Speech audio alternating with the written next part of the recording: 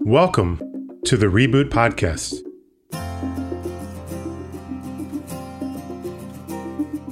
I'm Dan Putt, one of the partners here at Reboot. I could not be more excited about this show.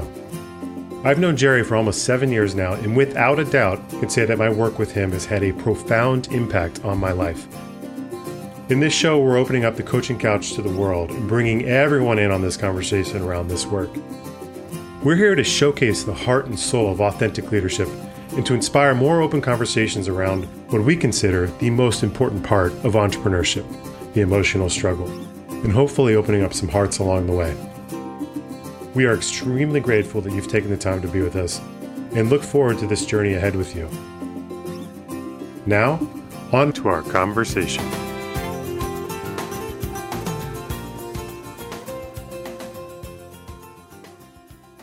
Work is difficulty and drama, a high-stakes game in which our identity, our self-esteem, and our ability to provide are mixed inside us in volatile, sometimes explosive ways. Work is where we can make ourselves. Work is where we can break ourselves. And that quote comes from David White in Crossing the Unknown Sea. As CEO of a young startup, you can often feel that what you are facing right now, the choices in this very moment, can make or break your company, can make or break you. And you'll likely find yourself in this place more than once. Nigel Sharp, CEO of Armenia-based Sharp, finds himself in one of these very moments. On the one hand, he has the tremendous promise and excitement around a product and his team. He's getting very positive feedback from all over the world. On the other hand, he faces the reality of not only 6 months left of runway, but also the challenge of needing to fundraise between Thanksgiving and New Year's. How do you balance the excitement and the challenges? How do you discuss the reality of your finances with your team?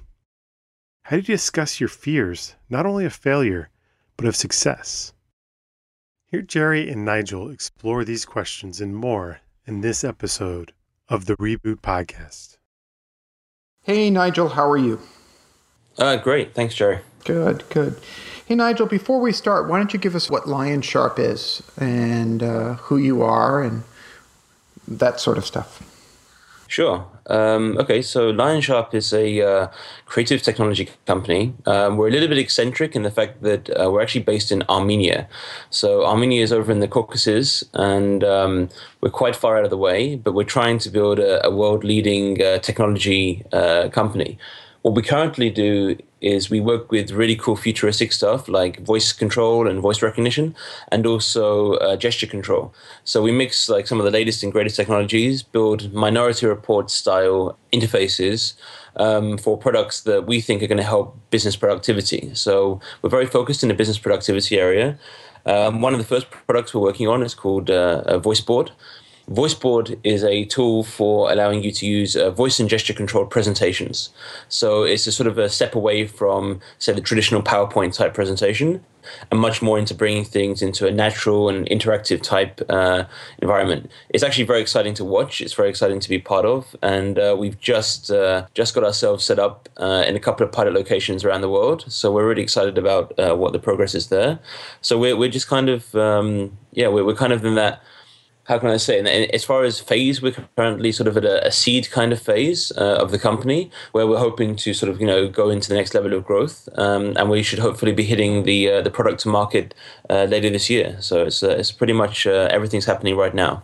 Oh, I see. So, well, thanks for that. And I think if I remember correctly, where you are in terms of the maturation of the business speaks to the issue that you wanted to talk about today. Is that right?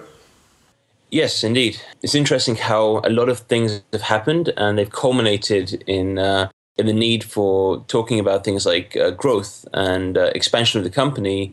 I'm having two advice sets coming from various people. One advice set is saying, be frugal, be careful, cut down to the absolute minimum core number of people you have, get down to the absolute basics and just drive forward from there until you're in a position where you're generating, revenue or you have secured further investment. The other side of the hand is sort of saying, well, to get to that point, you need to expand, you need to grow, you need to do as much as you can with having, just keep bringing on board as many interested people as there is, and just keep growing the company, because that's how great things are going to happen. So I'm kind of fighting with that dilemma, and I'd like your opinion on that. So it's really, you're in this funny stage right now where you've made enough progress that, if I remember correctly, you've raised a seed round. And now the question is, do you really press it hard and expand and sort of take advantage of the momentum that you have? Or do you, hold things tight and just sort of focus more on organic growth? Am I understanding that right?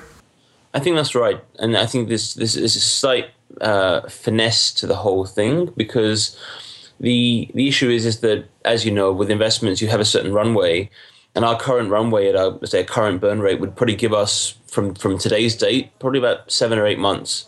But in reality, to where we are with our current progress and expansion, I think we're in a good position. But I know that to raise a future round of investment and whatever could also take 6, 7 months. So it's like, especially considering we're coming from an Armenian background, we're not based in Silicon Valley, so things take a bit longer from that side of the world.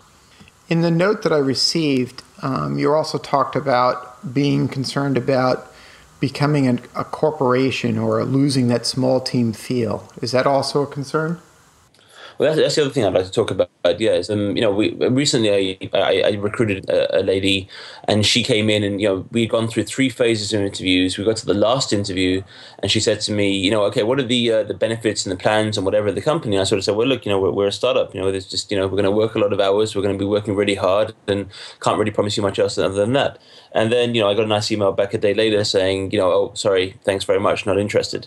And we suddenly realized that people were coming to us, looking at us as if we were already a established company, and realizing that we're starting to already lose that identity of being a small startup where people can come in and get involved in the excitement of growth, as opposed to the, let's say, big corporation benefits.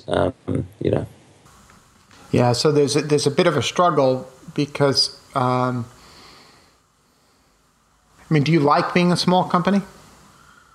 That's not the intention. Lion Sharp is going to grow global, and we have to for what we want to do, and for the way we want to change the world. Let's say to use this futuristic technology on various different platforms and ideas we have. It's just never going to work to be a small company. So I've got big dreams and big plans and big vision, let's say, on where I want to see the company go and the things we do. And I just can't imagine us ever staying into being a small group of people sitting in Armenia, for example. They're just never the plan. So. I can give you an opinion, and I can put on my old VC hat and act as if I'm a board member and give you an opinion about what I would do. The problem is, and this is true for a lot of advice givers you're going to get, you're going to tap, whether they're mentors or investors or friends, they're not you. Yeah. And you actually have to make these decisions. So before I give you my input, which is what I think is the right thing to do, is for you to take input and then see, I really want to understand what it is, what the pros and cons that you see.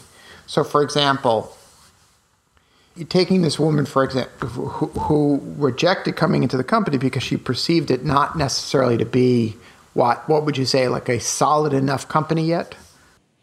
Yeah, she basically said that she did not want to take risk inside the job. She wanted to have a guaranteed job with a guaranteed benefits and salary. So. Yeah. See, if you notice, all of the questions, which are pragmatic and understandable and practical and real, but they all sort of hinge around fear. They all hinge around risk, right? There's a risk in growing too quickly. There's a risk in not growing quickly enough. There's a risk in becoming too corporate and losing that sort of esprit de corps that only a startup can have. And there's a risk in not growing quickly enough and really becoming professional enough, because you're going to lose some really mature and talented potential employees. So it's really about, what you're really asking is, how do you navigate this growth curve? Does that make sense? Yep, I think that's the exact question. Yeah. So what do you see as the risk of, I think you said you've got a team. How many people do you have on the team now? Currently, we're at about 11 people. All right. And you just closed the seed round, is that right? Well, no, actually, we just closed the second tranche of the seed round. So we closed the seed round back in March, and we've used the first half is gone. So now we're on the second half of that. And how long will that cash last you? The second half will probably last us around, I don't know, conservatively, I think about 7 months if we carry on the same current spending rate. And if we were to make some drastic cuts and things, then yeah, we can make it last a bit longer. So about 7 months. What does your instinct tell you? My instinct tells me go for broke. Otherwise, we're going to basically either it's going to become, just a slow death or a fast death. It doesn't make much difference either way. I mean, either way, if you don't make things happen, you don't make things happen. So to make things happen. If you were to go down that path, when would you be out? I presume you still anticipate having to do another capital raise. Yes. So probably what, in another 3 or 4 months? Start actively, in the fall, yeah. So like November? Mm-hmm. So what do you need to see, milestone-wise, in the development of the company between now and November to know that the company has got a better than average shot at fundraising? I think the main milestone would be, engage with, take what we have in our R&D lab in Armenia and sort of take out that technology and actually get it out into the real world with, I don't know what you'd call them, customers or pilot users. I don't know what you'd call them exactly, but those guys out there who are actually giving us real feedback. I think that's the thing. Getting out of the comfort zone of being, that's another fear that I have, but we'll talk about that separately. Getting out of the comfort zone of being in Armenia and getting into the real world, which is exactly what I'm doing on this current trip over in California. So, we're learning a lot from that. So you're meeting with potential customers in California? Well, actually, we've just set up the voice board system in Silicon Valley at a large showcase location. It's at an incubator called Nest GSV. And those guys there have kindly hosted the voice board system. So we're hoping that they're going to be able to give us some great feedback. And what I've noticed so far in the past few days of meeting with various people is that the feedback from Silicon Valley is definitely tough. It's definitely much more realistic. In Armenia, people will be very soft. They'll say, "Well done." They'll give you a pat on the back for anything you achieve. Yeah. Whereas over here, it's a much rougher game. People have seen everything, and they really want to make you the best of the best. So. Yeah, well, see, I'm feeling the same impulse. My instinct is rather than tell you should go for it or you should not go for it or you should be conservative, what I'd like to see you do, and if I were on your board of directors, what I would mandate that you do to the degree that one can, is set yourself up with like 6-week milestones, 6 to 8 weeks. We're at the beginning of September now. You basically have 8 weeks. And I want to see broken down week by week milestones. What do you accomplish? What do you need to get done next week? What do you need to get done the following week? You see what I'm saying? Yeah. Because what I'd like you to be in a position is to say in November, if, as I suspect will happen, you're not hitting your milestones, you slow the spending down and you buy yourself an extra month. Mm-hmm. I think the worst thing that you can do, forget for a moment the choice that you've set up. Do I go for it or do I be conservative right now and in effect spend nothing? I think the worst thing you can do is to move into this next phase without a clear, definable plan of action,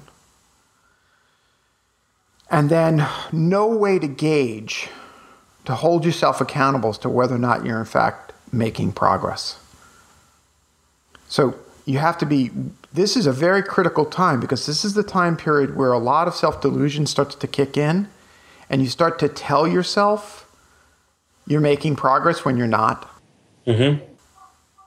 And this is dangerous. And what I'd like you to do is still have maneuvering room by, let's call it November 15th.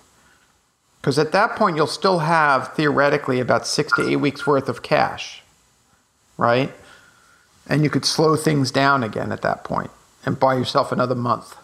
But I like the idea of just sort of setting something shorter term. I think and I would point out something else. Let me ask you, did the people who are on your board of directors, were they the ones who gave you the second tranche of the seed fund?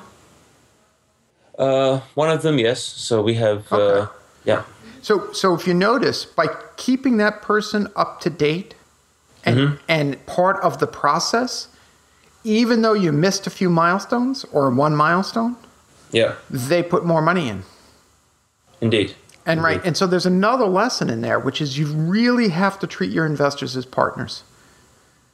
Right? The last thing I want to see you do is surprise the heck out of your existing investors. If you keep them up to date, and they deserve more than that. I mean, that's right. Yeah. That's right. And so you could give them a report. I mean, I want you tracking this weekly, but you can give them a report every 2 weeks. And it doesn't have to be very long. It could be 3 or 4 bullet items, number of customer calls, number of beta users, number of installations, number of whatever it is that you're measuring. And every 2 or 3 weeks, you're sending them an update so that they feel that, let's call it by November 15th, you're making a joint decision about what you want to do. Now, that said, they're still going to look to you to lead. Of course. You're ultimately still going to be the one responsible for making the judgment call as to how you go forward post November 15th. But I also want you to remember, too, that after November 15th, you're going to start getting into the holiday period here in the States. That's a big concern of mine. I mean, we were there last winter. The company ran out of cash actually, funnily enough, around the same date, around November 15th. And we had already had a signed term sheet from our investors, but the process was immense to get everything done. And there was a huge amount of structural work in the company had to be done, legal work, and it dragged on until around, as I said, February, March, between everyone. And the winter was very rough. It was very rough for the whole team, for morale, for everyone. So it was a very rough time. All right. So what are you going to do to prevent that from happening again? I mean, have a better plan. But actually, I mean, I think last year we also had a good plan. What I didn't, I guess, the experience that I had last year was I didn't understand. People told me it could take a long time to do things. I just didn't believe that things could take that long. Now I'm much, much more aware and self-aware. As I said, now I know that if we have a 6 or 7 month runway, then it means we need to start fundraising now, not in 4 or 5 months' time, because it would take too long to close the whole process, and then things will get very uncomfortable while we're sitting in between those zones, and that's a very bad place to be for any company. That's right. That's right. And the last thing you want to do is be in a position of running out of cash. Not only does it put you in a terrible negotiating position with potential investors or existing investors, but as you noticed, it destroys morale. Yeah. And it's so distracting that you then start to miss opportunities that are right in front of you, closing a customer, that sort of thing, because you're so anxious about cash. So cash management, you're in the cash management phase right now. You're not so much in the should we grow the company, should we not grow the company phase. You're really in the cash management phase. That doesn't mean get parsimonious and be driven by your fears. One of my favorite Zen sayings is, "This being so, so what?" And it's an aphorism that basically teaches to really deal with the reality that is, to lean into the reality that is, and this is the situation. What you've done is set yourself up to run out of cash around January 15th. Don't do that. Yeah. So, is there a line of credit that you can establish? Can you have a conversation with the investors? For example, you can start to have a conversation with the investors in the next 3 or 4 weeks that say, listen, if we're close and we sign a term sheet before, say, Christmas, are you willing to roll a convertible note to cover us while we get the paperwork done? Yeah, sure, a bridge round. Exactly. It doesn't even have to be a full round. It's just a note, and it'll convert into that round, and then you get to negotiate from a place of strength because you got $100,000, $200,000 in the bank. Yep. Right? Part of your good governance and good leadership right now is to look down the road and make sure that you've got, things covered. Well, that's something that's become harder and harder to do. As companies grow, and I've realized that that forward-looking perspective. We actually had a very interesting meeting a few days ago here at Silicon Valley where, there was a great guy. He met up with me for breakfast, and we talked about the product and things. And was very interesting that, one of the things that he noticed was that originally when we started the company about a year ago, we were talking only about product vision, the future of the company, the future of the product, and that's where we were always pitching. Now we have something to show people. Our actual, let's say, sight into the future has actually shortened considerably into, the next feature and the things that's going to come up the next couple of weeks. And he was asking, well, what's the vision? Where is this thing going?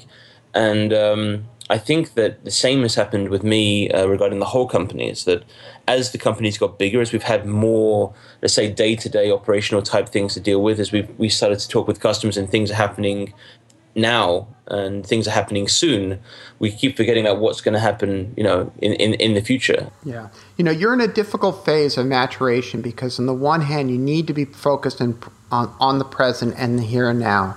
And at the same time, you need to be thinking ahead, down the road. And, you're expressing the duality of that. There's another way to think about this, though. Instead of thinking about it so much as the here and now versus the down the road. Sure. One thing to think about is your job is not necessarily to build the product. Your job is to build a company. Mm-hmm. Okay? And a company will have multiple products. And a company will have multiple iterations on the same product. So part of what your job is right now is to build the resources into the company so that the company can not only survive low points of cash, but different iterations in the product. Yeah. So there's a big difference between building a company and building a product. Building a company is about building sustainability into the system and resiliency in the system. And that means, when we think about looking down the road, it's about making the system more capable to survive the seasonality of, say, cash, or the seasonality of customer purchasing habits, or the seasonality of just the economic conditions that you're operating in. Does this make sense? It does. I think it's it's that constant balance, because I think I'm much more comfortable in the product field where there's cash to build something great and you're doing that and you want to get it out there and do great things with it. But building a sustainable business is something that has become, I guess, more relevant now that I have more weight on my shoulders. Now that I've noticed, there's more staff, there's more employees looking towards longer term plans, and we want to, I don't want to see any of these guys out of a job by Christmas, and I don't think there's any reason for a startup to be talking in that kind of way, because at the moment, we're in a very positive, phase. We're in a very positive light. Everything, the investors the board have just met, this week, and they've been very happy with progress. I mean, it's a very positive time, and yet the worry is always there that you got all these guys to look after, and all these guys to make sure that they will be able to have something to take home at the end of each month and be able to carry on growing the business with them. So that worry, Nigel, worry never goes away. Sure. No matter how safe and secure the company feels, the worry never goes away, because the stakes always get higher. Yeah, You'll have more employees, more people focused on you, more customers, reputational, more investors, and that sort of thing. And so as part of that building sustainable business process, we also want to be focused on building resiliency within you.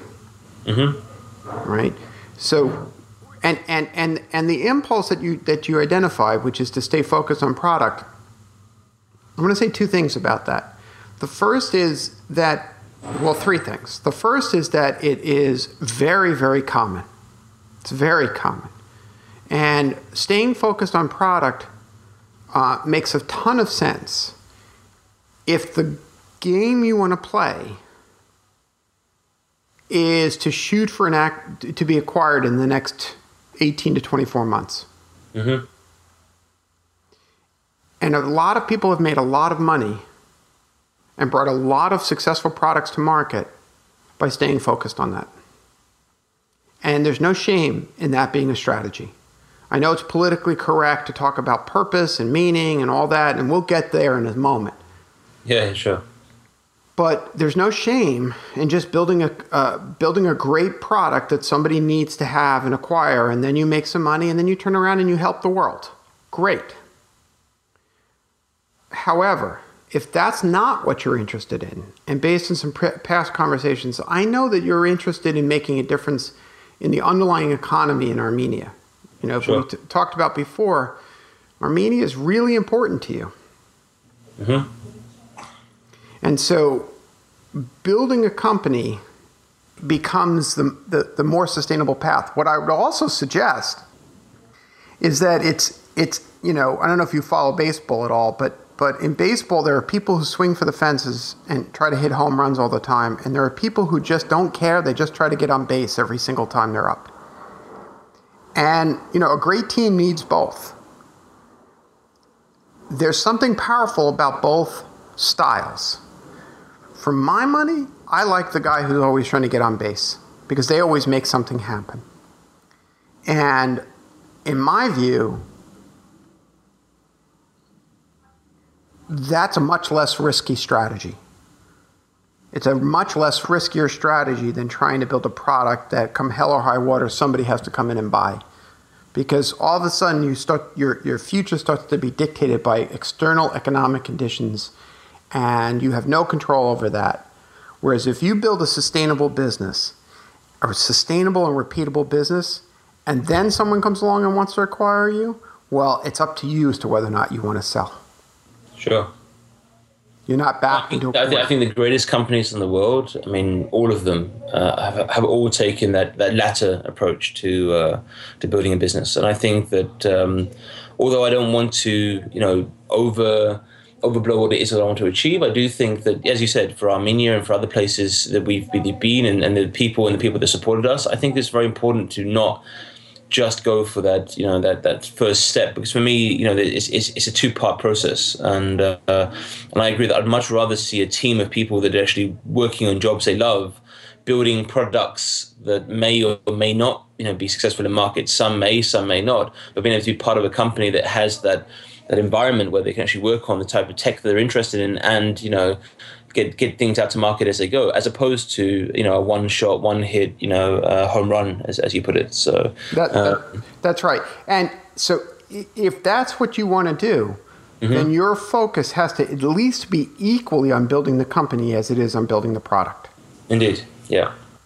And that means securing a steady source of capital and smoothing out the vagaries in your capital expenditure, so that you're determining the best moment when you're fundraising, not your bank balance. This is your job, and this is the time to be focused on it, because you've got some maneuver room right now. Sure. But you don't have a lot. You only have a few months. We've never had a lot. So, I mean, that's one thing I can say coming from that side of the world, is that we've never had a lot. You know, last year we were operating with, you know, on average maximum sort of 3-month run times, and it was very rough. You know, very rough. This year we've had double that each time between the rounds, and it's still been pretty tough. But because the teams got bigger and things get, you know, as you said, the stakes increase. So. No, it's a very interesting way to look at it, to not be dictated. You know, don't let the bank balance dictate the decisions, and instead focus on the overarching plan to make sure that things don't happen. I mean, I had a very interesting discussion again this week, where, you know, it was really brought up to me that how I thought about, you know, taking the company through a bootstrapping phase for some period of time, because people have said that, you know, they see that we're very close to either having a product that is maybe not globally applicable, but definitely there's probably enough potential out there that it could probably sustain the business in its current form for quite some time, until we can build something more, let's say, globally appealing. And that was also a very interesting idea, because I hadn't really considered that up to this point. I mean, most of the time I'd considered that we'd follow a standard kind of multi-round investment type process, but it seems like there is a lot of value now in also looking at just, you know, keeping the business sustainable for some period of time, you know, lower the expectations of growth. But I do worry then, and the only worry I have there is that how will the team, how will other people around the business, you know, react to that if they see the business not, I wouldn't call it stagnate, but remain in a sort of one sort of stable position for some period of time, building a smaller product, just generating enough revenue to sustain the business for a short period of time, possibly become self-sustainable for a long period of time. But I mean, I don't know how that's going to be perceived by everyone around, because I think a lot of people want to be part of that fast-growing, exciting, you know, tech startup, and they don't want to be part of the. What if you talked it over with some of the senior, more mature people in your team? Yeah. What if you got their opinion? What if you actually gave them the choice? Or at least gave them the opportunity to give you their input? What if it wasn't always on your shoulders, Nigel? To not only identify what the problem was, but walk in with the solution. Oh, we have a good team, Jerry. Recently, one of my co-founders, he sent me a message. It was my birthday a few days back, and he sent me a message and said, happy birthday. And then the end of the message, he wrote, "Hey, Nigel, thanks for holding the torch every day and coming to work and keep things moving along, keep pushing things along. I really appreciate that." What's this guy's first name? I'm really happy with the team that we have. So, yeah. What's this guy's first name? Alessandro.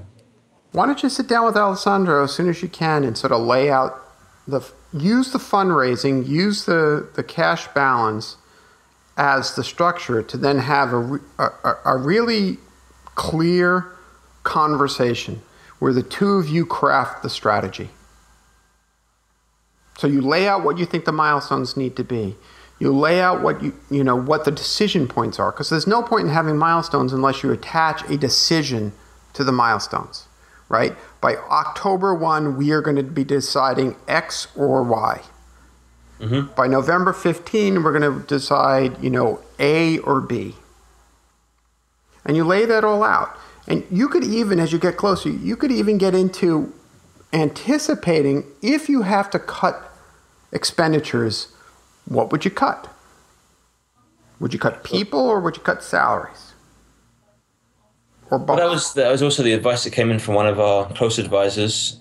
He's based here in LA, and his view was like, consider everybody, cutting salaries, consider the whole team taking a step back, considering really, really tightening the bolts on every single person, make sure that whoever's around, needs to be around, and no one's extra weight right now. And his advice, from an outside perspective, sounds very clear, sounds very sensible. There's nothing I can disagree with. But at the same time, being inside of that system and hearing that, I immediately felt defensive. I felt that somebody was saying that, look, this thing is, it's not going. I don't know why, but maybe it's just perspective. And again, as you said, you can become very easily clouded when you're inside the system. But when I heard it, I did become quite defensive. I was quite like, well, why is he telling me that I should be, taking, because I don't feel that anyone's like particularly, taking huge salaries or taking advantage of any of the system. We don't, we're not, let's say, an Americanized startup where, you hear crazy stories in the news. I mean, we're not nowhere near as crazy as that, So we're quite sensible with everything we've done, and we're quite responsible with everything we've done. But at the same point, I hear his words and I see that he's got experience with a lot of setting up businesses before, and I'm wondering, well, where does he see that the risk is? And his point was to keep things very, very, very tight, because you don't know where the next cash is coming from. And I would argue that he's not even saying that. I think what he's saying to you is keep things real, meaning know what your plan is going to be. Know what you're going to cut. Know what you're not going to cut. Know what you can cut. Know what you can't cut. I think it's interesting because you heard a criticism and I didn't hear the criticism. Now, I wasn't in the first conversation, but you got defensive. The situation was that, we were talking about taking the company forward, and there was basically just an email, out of the blue, more or less, after an investor update. So there was an update. In the update was just, the general news about where we were that month and what had happened, and the fact that we were looking to close the second half of the investment. And then the response back to that was, from him was just like, tighten the bolts down, keep everything, potentially, cut salaries, he seems dramatic, cut everything by half, for everybody across the board, just half everything you can, half the expenditure, then, give yourself more time, give yourself more runway, you're going to need it. And the end of his sentence was very clear that, he doesn't want to see us run out of money. Well, I think what you're dealing with is that the investor was giving you the best possible advice they could give you based on their emotional read of the situation, which was if it were them, this is what they would do, right? And rather than seeing it as a potential criticism, see it as one potential path, and as we laid it out, I mean, to me, the facts are you're going to be out of cash on such and such date, which means you need to raise money by such and such date, which means that you need to have the fundraising begun by such and such date, which means that you need to have milestones in place so that you can have a successful fundraising by such and such date. Sure. That's the way to respond to the theoretical conditions that you're all dealing with in this moment. And the person who knows those facts best is you. Absolutely. Yeah. I mean, the other thing I can say about fundraising, and this is something I learned, again, through experience over the past year, has been that you want to be in the strongest possible position at the moment when, you're negotiating. And that's hard because you want to try and force everything in the company to be in that strongest possible position. So, for example, the product, you want it to look as strong as it possibly can be. You know that more time will make the product better, but at the same time, if you don't show it, then you're going to miss that window of opportunity where you can actually get something signed up and done. So I think at the moment we're fighting that balance of being at the point of being in the strongest position. Because if you're not, then things do sort of take a backflip where people go like, oh, this is okay, but it doesn't get them excited enough to do it. And you only have that first impression the first time. So I think that's absolutely right. I think that's absolutely right. And I think another thing to think about that will put you in a strong position is what your scenario B is. Scenario B is, and if I don't raise money, here's what my new salary will be. Here's what Alessandro's new salary will be. Here's what Joe's new salary will be. Yeah. And we've already discussed it. And these are the conditions. And nobody's getting screwed because we're all in this together. Mm-hmm. And, maybe it's not just a salary cut. Maybe it's a deferred salary. Maybe it's equity in lieu of salary. Whatever it is but have that discussion now. The benefit of having that discussion now is it will tighten the team. Sure. See, my concern is that and maybe you're not doing this, but my concern is that you're taking all of this burden on yourself. And I hear you. You've said to me several times, you have a great team. I am sure of that. And I want this burden shared by the team. Because that's what a great company is. Mm-hmm. Right? A great company is not everything is on the shoulders of one person. That's just too risky. That's not really fair. No, it's not fair to anyone. I don't want to have so many discussions and so much stuff that makes people panic that things aren't going well. I'd rather people believe that, guys are going to throw money at us in a few months if we just keep building great stuff and keep people very on the high-spirited, highly motivated. Nigel, people are not going to panic based on what you say. They're going to panic based on what you feel when you say it. So if you feel panic and you tell them everything is fine, they're still going to feel panic. And if you feel that things are under control and that you have a sense of a plan and you lay out what the challenges are, they're not going to panic. Mm.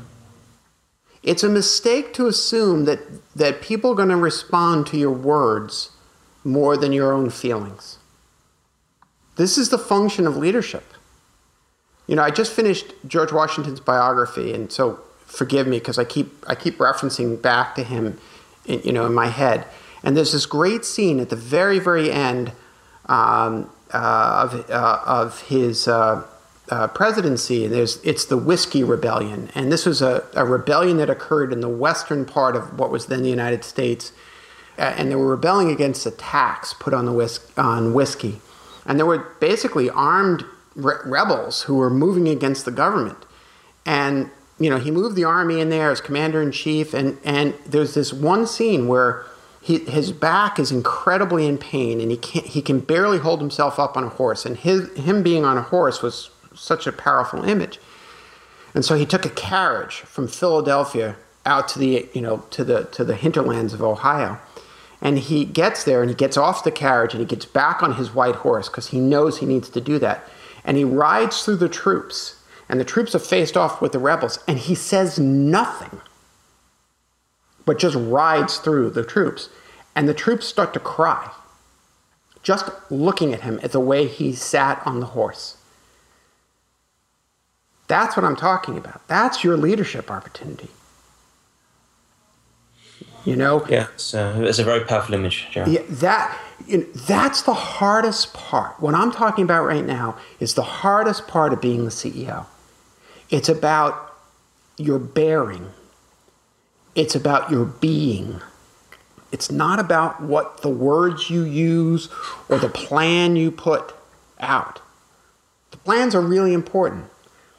But if you say to the team, those 10 other people, we're in it and we're in it together, and you feel it in your gut, it'll be all right. Well, will you keep me up to date and let me know how the fundraising goes and how the fall unfolds for you? Absolutely, Jerry. So, I've taken on board a lot of what you said, and thank you very much for your time.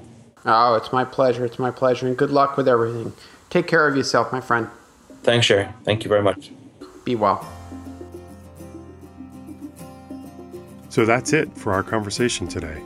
I know a lot was covered in this episode, from links to books to quotes to images. So we went ahead and compiled all that and put it on our site at reboot.io/podcast. If you'd like to be a guest on the show, you can find out about that on our site as well. I'm really grateful that you took the time to listen. If you enjoyed the show and you want to get all the latest episodes as we release them, head over to iTunes and subscribe. And while you're there, it would be great if you could leave us a review, letting us know how the show affected you. So thank you again for listening, and I really look forward to future conversations together.